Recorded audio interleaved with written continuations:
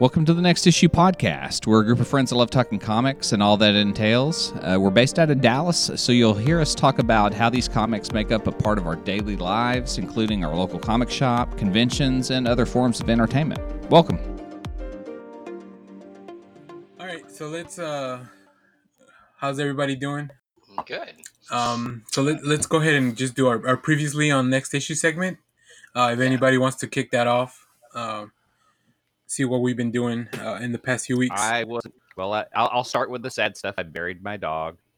That's why I wasn't in the last episode. Yeah, we're very sorry to hear that. So sorry, Clay. My sweet Colin. So the only message is don't shop. Good. That's a good message. And then moving on to the not so sad stuff. Clay, you want to edit out my sad intro? No, I'll find some nice music to it. But can you want to hit us up with what you've been reading and watching? Strange Academy I got this past week, and I was excited because I'd gotten a Scotty Young cover and forgot he was writing the book. The art is Humberto Ramos, and it just fits the story. It's just bringing in all the different parts of magic from the mutant world and other worlds as the kids of various people throughout the Marvel Universe enroll their kids in the school. So the first issue hooked me. I was just buying it for the cover, and I'm all in. Yeah, and I read the book as well, and I really don't know how they had not made something like this before. It feels like with all the schools that Marvel already has for like mutants and Young Avengers, and just like even the like Runaways was kind of a teen book, even though they weren't at a school. Like they're pretty good at this concept of putting in a bunch of characters from different properties with one common thing, and magic just feels like it was there all along, right? What I really, really like is Humberto Ramos designing a lot of these new characters. The great thing about him is he draws kids like kids. Like, you're not going to get, I hate to say it, but like adult versions, costumes and stuff. Yeah.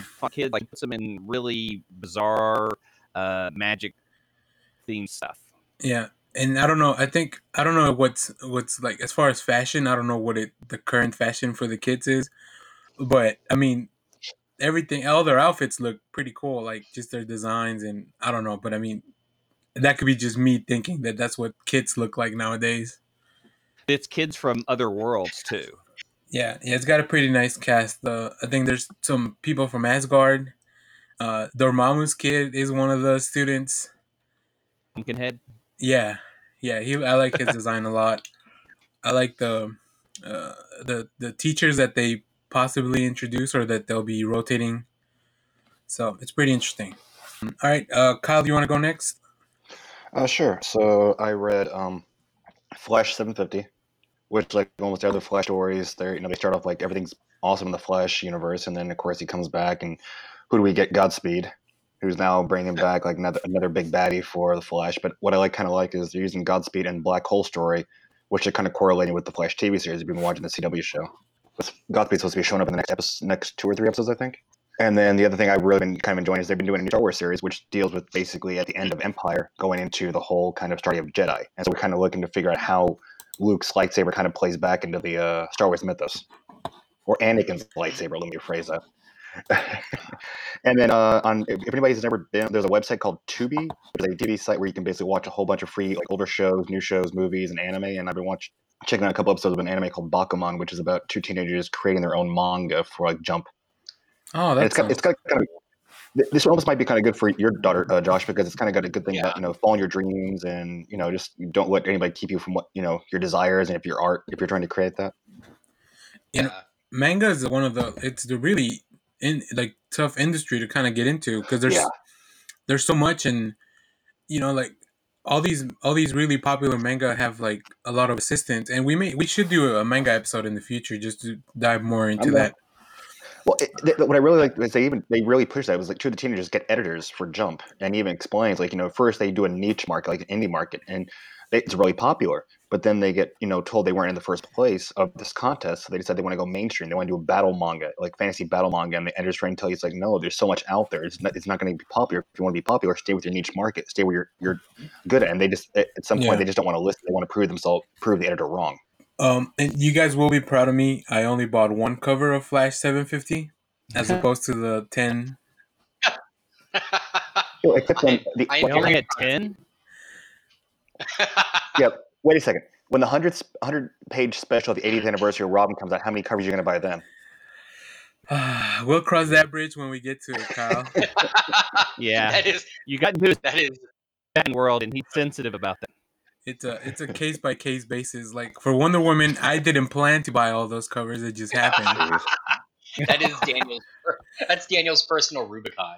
Yeah, but So- the one I got was it's actually a blank cover, but it's red, so it looks really like Hmm. it looks like something I could get. So I mainly got it so I could get a cool commission like on it. Yeah. So all right, Josh, do you want to tell us what you read? I'm actually Yeah. pretty excited to hear about this one. I was excited too when this was announced. So I finally got to read, as we all did, Strange Adventures #1 by Tom King. It's Gerard. It's great. It's the kind of thing that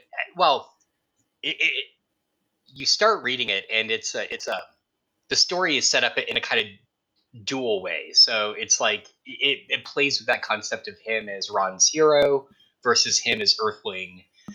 But something has happened, and he and his wife are now on Earth. And they're celebrities, and he's released a book. And he's getting all this like pushback from people because of the thing that has happened on Ron that we don't fully know yet. We just know that it was bad. It's immediately compelling. Again, I know it's crazy that it's in my queue to read Mr. Miracle. It's in my queue to read like all this Tom King stuff, and this is kind of my first jumping into it. But You may be one of the Anyway, only. You may be one of the only people that read this before Mr. Miracle. I know. So I'm not coming into it cold because we all talked about it, and you guys kind of set up some of the theme and the tone of it, and that certainly seems to be corresponding here as well. But I'm curious to see your journey reading this and not comparing it to his other works, because I'm already wanting to compare it to Mr. Miracle. oh, I see. I'm coming at it more, I think, from the history of Adam Strange as a character, right? So it's like when I started reading the kind of the dual stories, I saw it as the way the character lives a sort of dual life, right? He's an Earthling, he's a Ronian hero. So yes, I didn't have that kind of context of Mr. Miracle and the other things that King has worked on. But it's great. I'm really excited to keep reading it. I'm glad I subscribed, so I'll just get them as they come in. So Great. No, that was I am really so I haven't been able to read it, but how does it compare to your idea that you had, Josh? Remember we talked about yeah, no, it's hitting a little close to home. That's the one thing I'm kind of worried about. So I'm gonna keep reading it. I certainly feel like it's gonna go into very different and probably much more serious and as Tom King does, kind of important subject matter, whereas mine was just kind of like a throw off joke that I could repeat ad nauseum. But just yeah, save it for your ambush bug story. right. It won't work with English bug. It has to be Adam Strange. But no, it's great, and I feel like I can't talk too much about it because it'll spoil some stuff. So yeah. Okay, yeah, we'll definitely revisit this later on when Yeah. we've all read it. If we can summon Adrian back to read it, hopefully we'll get him to discuss it as well. And I myself actually read. Well, I mean, I read a bunch of things, but the one thing I want to talk about, uh, Wonder Twins Volume One, Activate by Mark Russell and Stephen Barn. It's it's really good. I read the Okay. first issue when it first came out, but with a lot of things, I feel like it reads better as a trade, which this definitely does. They get in and they come in high school, right? That's like the kind of the premise of the bit. They're also like interns for the Justice League. Yeah. So they That's part of the Young Justice when Bart goes to the Hall of Justice and he's yeah just reciting all of Barry's like codes and they're like, "How are you doing this?" yeah yeah. So it's really good. Is there's definitely a lot of like there's definitely a message for the book. Just set up within the premise. Their nemesis in the book, it's what's it called? The instead of the League of Doom is the League of Annoyance. Oh God. So it's like minor villains that they're not like super villains. They're just like villains that kind of annoy you, and they still need to be stopped, but it's not something that the Justice League will take time to take care of. Yeah, it was really good. I definitely recommend it. Barnes' art is just really good. Like once again, he makes teenagers look like teenagers, where so I always appreciate that. And then I'm looking forward to reading the next issue once it finally. I don't think it's been collected, so He's a and great follow on Twitter, Stephen Byrne, because Mm-hmm. of his art. and then I also want to just real quick. I also read Naomi Volume One or Season One Yeah. by Brian Bendis, and he's got two artists on it. But that one, it's just a really nice introduction. It's kind of like a repackaging of the Superman character, but it's an updated. It feels kind of like when you introduce Miles Morales, which like it's Spider Man, but it's not Spider Man, but it is Oh, right. Spider Man, Okay. right? So Naomi's kind of the same, where she's not Superman, but there's a lot of Superman stuff in there. But so it's really interesting. I look forward to see what she does forward going into season two, and also she crosses paths with the Young Justice, I think, from what I've seen in the previews and books and stuff. So, Bendis, he pretty much crosses everything that's on the Wonder Comics imprint. So, but yeah, that's pretty much it. That's so it's really both of those are really good. Test your might. Test your might. Test your might. Test your might.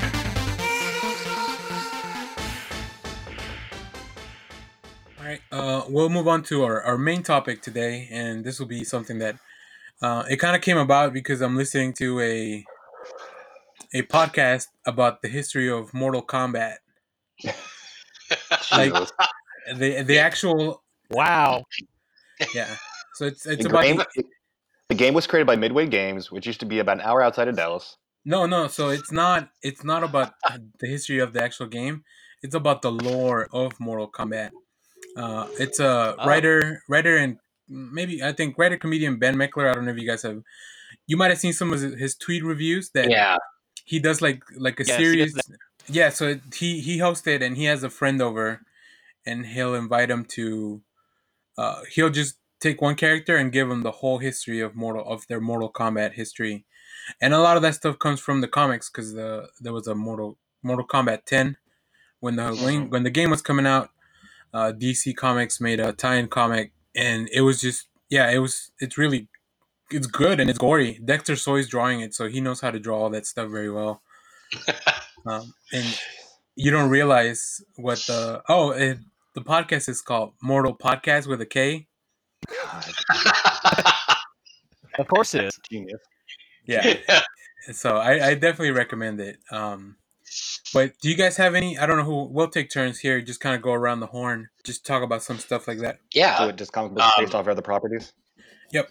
I think Josh and Clay have one in common. So if you guys want to start there. Yeah. Although Clay knows more Planet about of the that. Apes fan, and yeah, and so I've just been getting the recently collected Boom volumes that collect pretty much the most of its Marvel. And I think at the end, some of its Boom's individual series. I'm trying to remember when the first film came out. Was it Josh? Do you remember? Which film? 60. The first Planet of the Apes Oh, Planet of the Apes. film. Okay. Like I'll look it up. It's like 67, 68.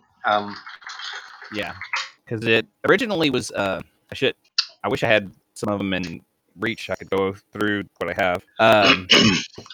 But the best 68. stuff that I find 68, Yeah. and then in the 70s, Marvel was publishing them with Mike Plugart, who's a great fantasy artist. He's did a lot of Man Oh yeah. Thing, and his ape stuff is incredible. It's really really fun. What are you reading now from any Josh Planet of the Apes wise?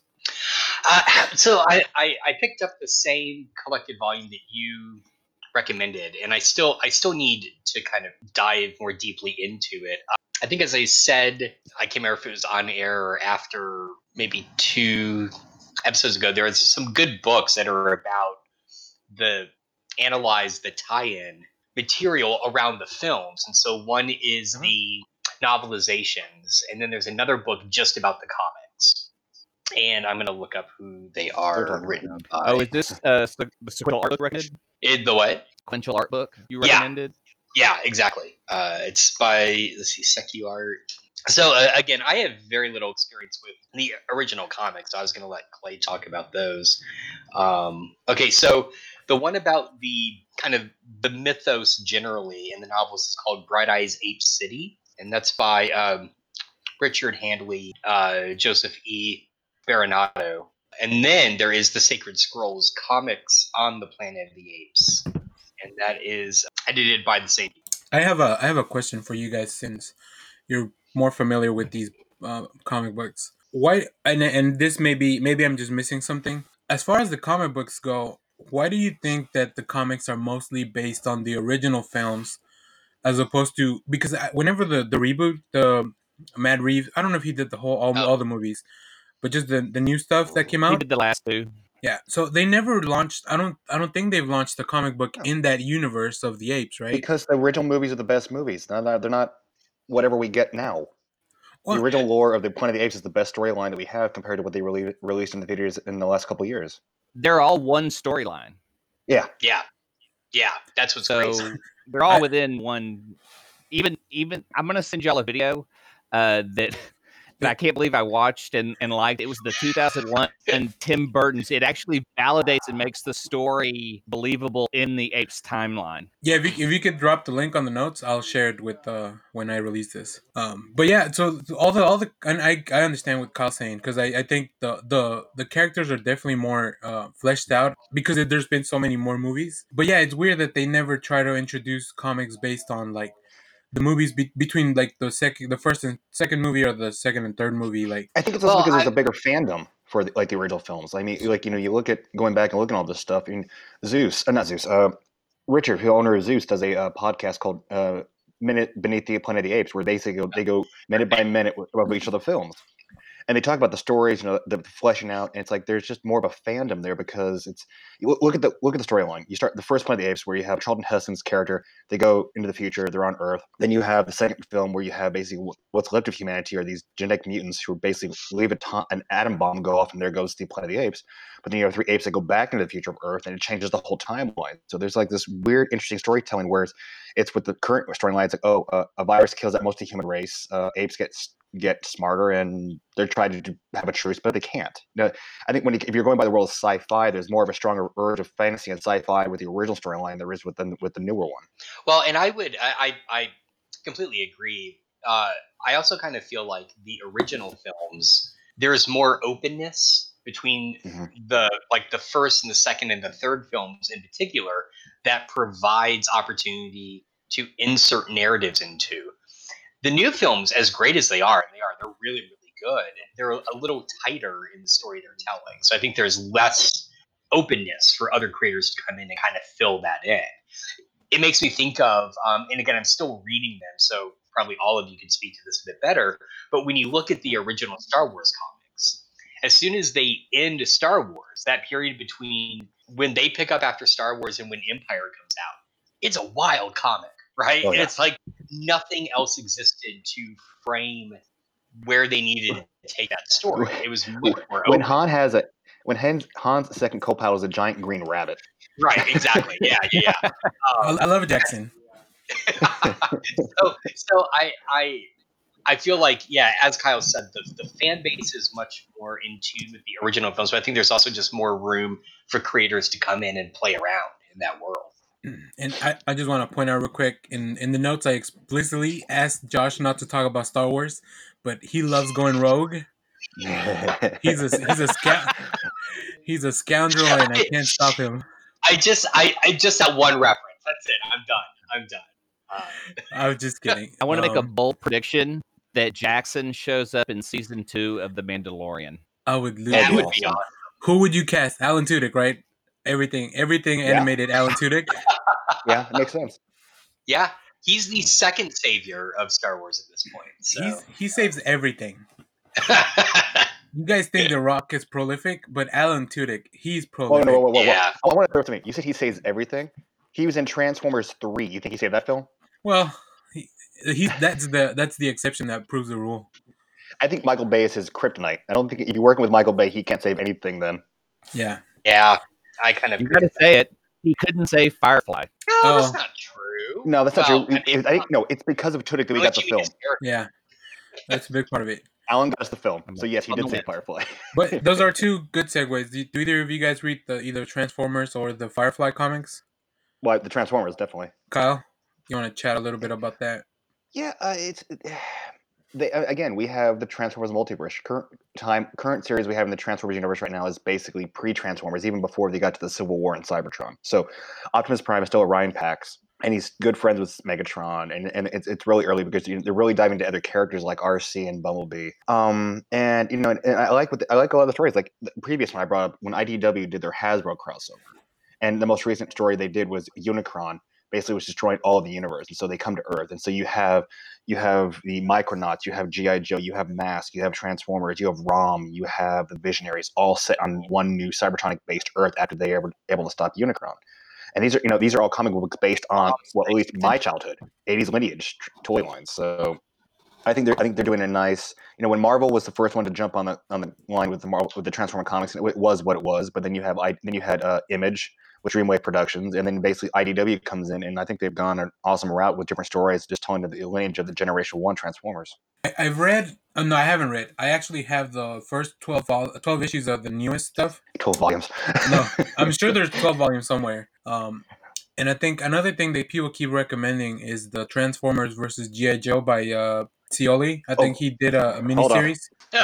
So we're You mean getting this? yeah, there you go. Dude, that looks really nice actually. Omnibus. If you can send me a picture of that, I'll put it on the I send the this episode. is one of the greatest stories ever done. Again, if you get the chance, get Scioli's GoBots because it's just as messed up. Before I jump in, Josh, you want to tell us a little bit about Oh, sorry, Kyle. Do you want to wrap it up? Well, no, I just wanted to jump in because we're talking about series, and I think we both mentioned if you want to talk about or even jump in any world with comic books based on other properties, just Boom and IDW alone do that. Yeah, I mean, I'm looking at Boom Studios, and they've got let me see the list here. They've got Adventure Time, Angel, Buffy and the Vampire Slayer, Big Trouble in Little China, Bill and Ted. Where is another one? Clueless. They did a comic book on Clueless of all things. They got Firefly, they got Garfield, Fraggle Rock. And then if you go over to IDW, they got My Little Pony, they got Star Trek, Sonic the Hedgehog, and they didn't do all these crossovers. I mean, I think the most recent crossover they're doing now is TMNT with Power Rangers. So, I'm actually these are the two picking that series up. I think that are really. It looks good. I mean, I read the Power Rangers Justice League did a couple years ago. What was that, Clay? Who has Ghostbusters? IDW. Yeah. Those two comic books. I mean, look at all the crossovers I've been talking about. Tarzan and Planet of the Apes, King Kong, Planet of the Apes. Ghostbusters and Transformers of all things, where the Ecto-1 becomes a Transformer, or a Transformer takes over the place of Ecto-1. It's like they have this. I love the ideas they come up with. They're kid-based stories, yet adults can enjoy them also. Yeah, for sure. I think, IDW, I don't pick up a lot of their stuff, but when they have like a big sale, I know they'll have good stuff for me to like catch up on later, which is where I picked up all those Transformers 1 through 12. Mm-hmm. And then I'm pretty sure I have the Transformers G.I. Joe. I'm waiting to catch up on Angel and Buffy because I'm really looking forward to the reboot of those properties. But okay, sorry. No, Josh, you had something that you wanted to I think it's interesting that it was kind of a one roll. It was two rolls, one good one bad roll. Yeah. So I was thinking about I've been reading a lot of fantasy lately, and I've been reading a lot of the Pathfinder novels, and I've read the comics before, which I've discussed on the show being great, and they are. But I've also been dabbling into some of the official D&D properties, and there are two comic series right now, both just wrapping up. One, of course, is the excellent Rick and Morty versus D&D second volume, which continues to be incredible, and the other one is D&D: A Darkened Wish, and the fifth and last issue just came out. I want to say last week, and so I completed the series. And what I find so interesting is just how starkly different they are. The Rick and Morty series, both of them so far, have been great, and I think part of the reason for that is because of how well it captures both the what makes both of these properties so compelling. Right? It doesn't dilute Rick and Morty, and it doesn't take away at all from D&D. And I think what makes it so successful is that instead of playing in D&D the lore, it plays into D&D the game and how the game functions. And it just riffs off that. And it does a great job of kind of exploring. I mean, just in the first Rick and Morty series, did you guys read it? No, not yet. No. It's on my ever In the growing backlog. in the first, it began. What prompts the whole story is the fact that Morty is at the library and he sees a group of kids his own age playing D&D, and one is a girl that he likes, and it inverts, and updates for where the world we're actually in, where D&D is popular, rather than we're all of an age where playing D&D in high school was seen as a sign that you're a giant nerd. But here is Morty like desperate to like learn how to play D&D so that he can meet this girl. Hell breaks loose. In the second one, it plays off of this idea of Rick, who we find out in the first series was an avid D&D player, and of course he's a power player. He wants his characters to be as like powerful, and he wants to break the rules as possible. What kind of drives the second series is an unfinished D&D campaign that he had started, and so it just, like I said earlier, I think what makes those books so successful is that it's not playing in the world of D&D; it's playing in the game of D&D. And I mention that because A Darkened Wish, I was really excited, and I think I've brought up before in the show that I would love to know the backstory behind it, because the first issue came out on schedule. It was great. I really liked it, and then there was nothing, like crickets, for like at least 4 to 6 months. And I subscribed to it, so I would check. I'm like, where's the next issue? And then finally, it just kind of popped up one day. And I was kind of Googling around, like trying to figure out, like, are there news reports about what the delay is? And I could never find anything. So it came, and then I think only those of us that subscribed to it were really kind of aware that it kept going. It has. I have to give it due justice. I think now that every issue's out, I'm going to go back and reread it like I would a trade, because I was trying to read it issue by issue. Mm-hmm. But it has the skeleton of a really, really good story there, but it just doesn't come through. It has an ending that is so abrupt that I feel like I missed something, and I may have. So that's why I want to go back and kind of reread it.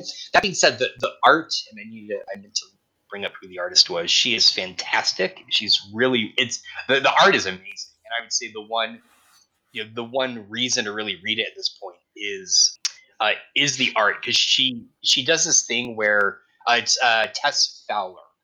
Oh yeah, And she's great. Oh, she's fantastic, and she's doing this thing where the characters in the course of the story are very young. They're like teenagers, and then they're also very old. And she designs them perfectly. Like, you really believe you're seeing young and old characters believably. It's great. But the story, and I guess my point is that this is a story set deeply at the show. in D&D lore, specifically the Forgotten Realms, and it just struggles. I think it really struggles to find its footing. So yeah, I didn't care for it. I'm gonna reread it and give it a second try, but I find it intriguing how knocking it out of the park they can do when they focus on gameplay versus lore. And that being said, again, in contrast to, say, the Pathfinder comics, those do a great job of kind of balancing both. They will they are deeply tied into the lore and the world that Paizo's created for Pathfinder. But the thing I love about those comics is at the end of every issue, they have like a Wow. map you can use in gameplay. They have NPCs you can bring in. It's like they recognize that they are clearly operating in an RPG gaming property. And so, how do we make this link to the tabletop? So it's just in very stark contrast. And again, I suspect something was going on behind the scenes with the Darkened Wish that maybe because even in Fowler's art, you can tell by the last two issues, the inking in particular feels very rushed. I don't know if maybe she had a different assistant or she was using a different process to ink, but it doesn't have the crispness that the earlier issues had. So Yep. Have you read any of the Critical Role stuff? I have not. And I did just order the Baldur's Gate collection, and that should be here, I think, like in a month or so. And so I'm gonna give that a spin because that's Jim Zub, and he's been writing the Rick and Morty stuff, and so I expect I'll probably dig that a bit more. This may just be a lark with a Darkened Wish. Cool.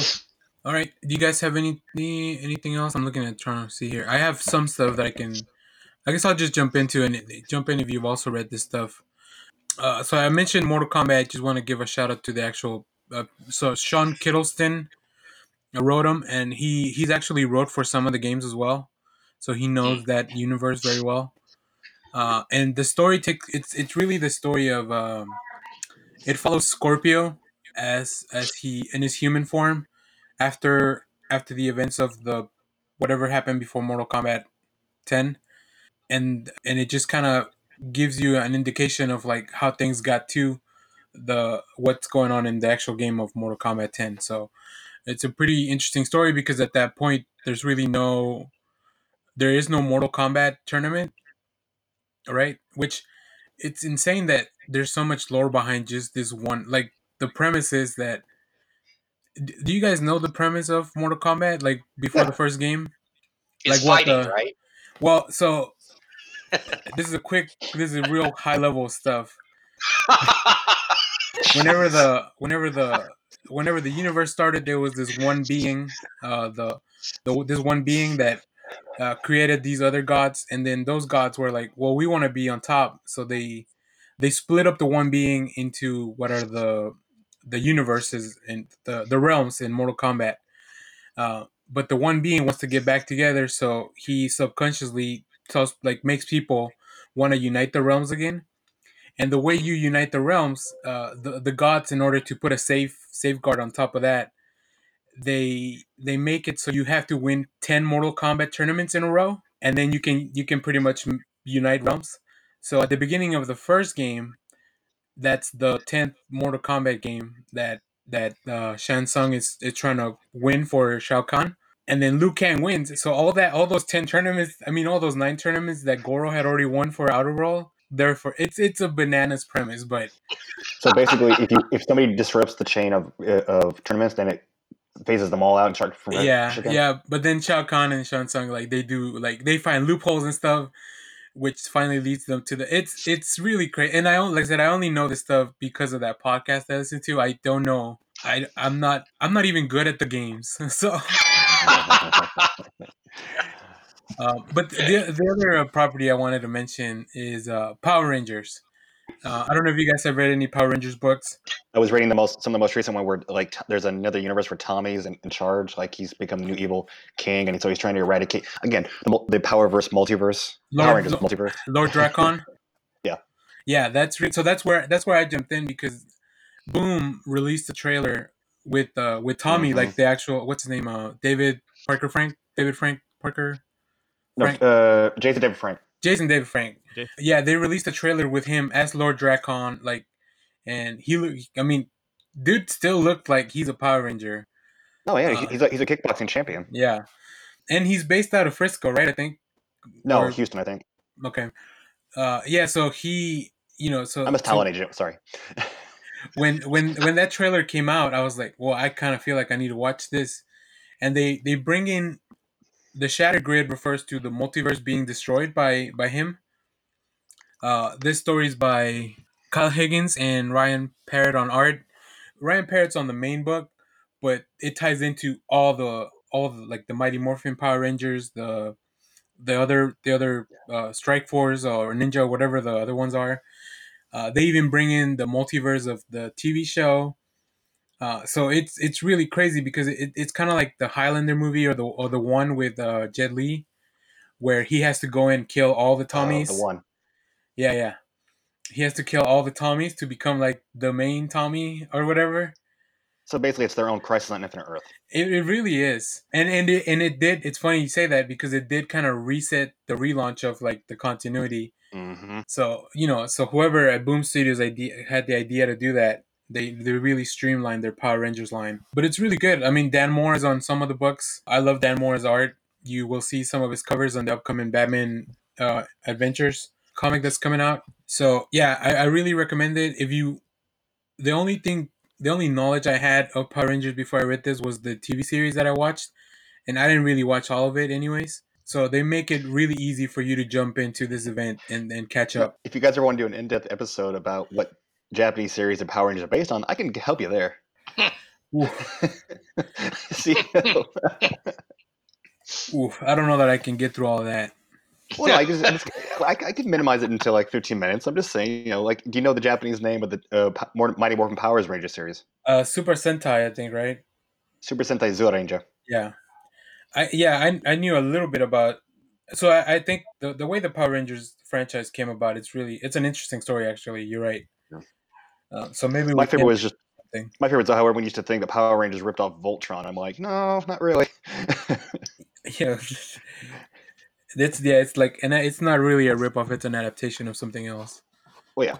So all right, but that's the ones I had. I mean, there's like Kyle mentioned earlier, Boom and IDW really are kind of the kings of this. So I'm always interested to see like TV shows that get canceled that move on to a comic book form. Like I think Jericho is one of the more famous one because even though Jericho didn't have a big following, like their fans were pretty vocal I mean, about trying to keep the show going. if you want to talk about the history of a series based on other properties, I mean, just go back to like the 1950s and 60s when you had comic books based on like old TV series. I mean, they had a MASH comic book, they had the Flintstones and Jetsons. I mean, interesting to see like properties that were used in the comic book genre just back before like we were kids. Yeah. Well, was that Gold Key that specialized in all Yeah, those they did properties? I mean, some of them, yeah. okay. All right, before we move on to recommendations, did you guys have any other series you wanted to touch on? I got nothing. All right, yeah. Okay, cool. Let's move on. You want to kick us off, Josh, and we'll go in order. Josh, Sure. and Clay, Kyle, and myself. Okay, yeah. So in the spirit of today's topic, I want to recommend the Humble Bundle Doctor Who comics and audiobook bundle. wow. As of recording, there's about 10 days left to get it, and there's some awesome stuff in here. A bunch of the comic properties, but also, I mean, what's great is if you buy it up through the full kind of $15 tier, you get not just a ton of comics, but also a lot of the audios from Big Finish, which have been doing Doctor Who audios with many of the original cast for, good lord, like 20 years now. And in there is the Fourth Doctor Lost Stories box set, which is amazing. It actually stars Tom Baker and Louise Jameson, who played Leela. So it's highly suggested or recommend it. Both of these are great interpretations and continuations of this particular franchise. So, all right, Clay, do you wanna go Why next? did you do that?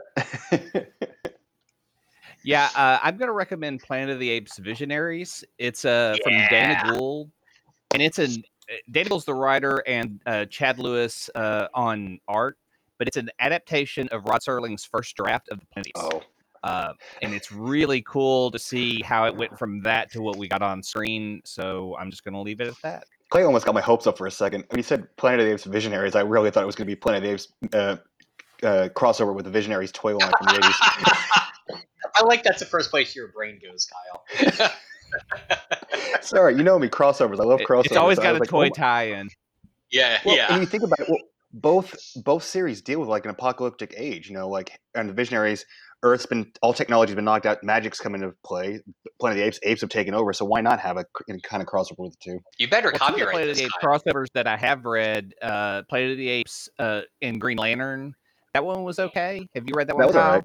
Yeah, oh yeah. Yeah, and Planet of the Apes and Tarzan, which Yeah, was here's one. Thunder or Planet of the Apes. Wait, Does anybody break up. remember Thundar? Yes, Okay. Thundar was a Steve Gerber creation. Yes. Oh, Ran for like I think 39 episodes from 1979 1980. Yeah, Kyle, what's your recommendation? Just because you brought it up, I'm going to go with it again. Transformers, G.I. Joe, IDW. I can't stress this series enough. Read it. Okay, yeah, that's definitely a good one. And then Yeah, it's worth it. for my recommendation, I'm gonna go with Naomi season 1, by Brian Michael Bendis, David Walker, and Jamal Campbell. Like I mentioned earlier, it's just really, it's a really good. It's just really good. Like I can't believe I waited this long. Bendis' dialogue for like teenagers, unbelievably. Like once again, this could be just me not knowing what teenagers sound like, but pretending that that's what they sound like. So it'd be interesting to get somebody's opinion on like maybe is that really, does he really capture that world? So it's got a few twists and turns. It's really, like I said, it's really interesting. So I really enjoyed it, and the art is beautiful. They kind of switch over a little bit. It might be similar to Strange Adventures, where Doc Shaner does a little bit of the art when depending on, I think it's like when he's remembering stuff or whatever it may be, but it's kind of like that. So Walker and Campbell, they take turns telling the story, and they're both really good at it. All right. Well, if there's nothing else from you guys, that's the episode.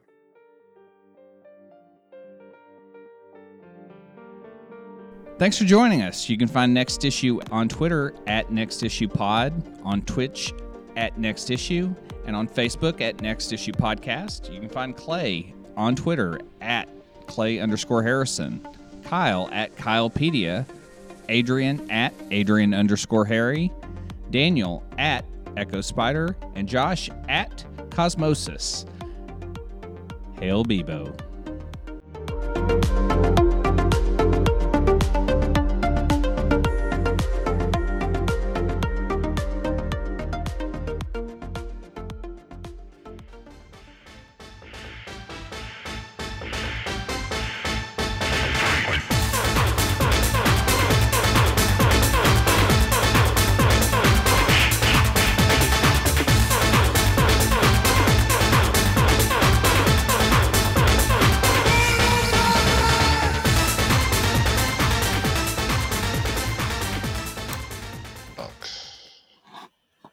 All right, we're recording. So, Clay, if you want to kick us off whenever you're ready. I think our listeners missed that. Hey now. also it's to update and do a ton of shit. Uh-oh. Yeah, let me shut down a couple of things. Previously on Next Issue updates. Very just 30 minutes of Clay's computer updating. Hold on, I just need to convert to Windows 10, just real quick. No, it should be good now. Linux. Hang on. Let me rebuild my computer 1 second. Hold on, I'm gonna get on my Commodore 64. Kyle, you didn't mute yourself. You didn't mute yourself, Kyle. You don't do that. It's all right. Hold on. Well, this just shows how much editing. Yeah, thanks, man. I'm gonna send you these tracks. Poor Daniel. It's okay. That's Yeah, why. I gotta take out the sad dog intro, and now Kyle. No, I don't have. I'm gonna leave that in. That's our trivia. That's our trivia. But yeah, no, it's fine. I learned the clapping thing. So hold on.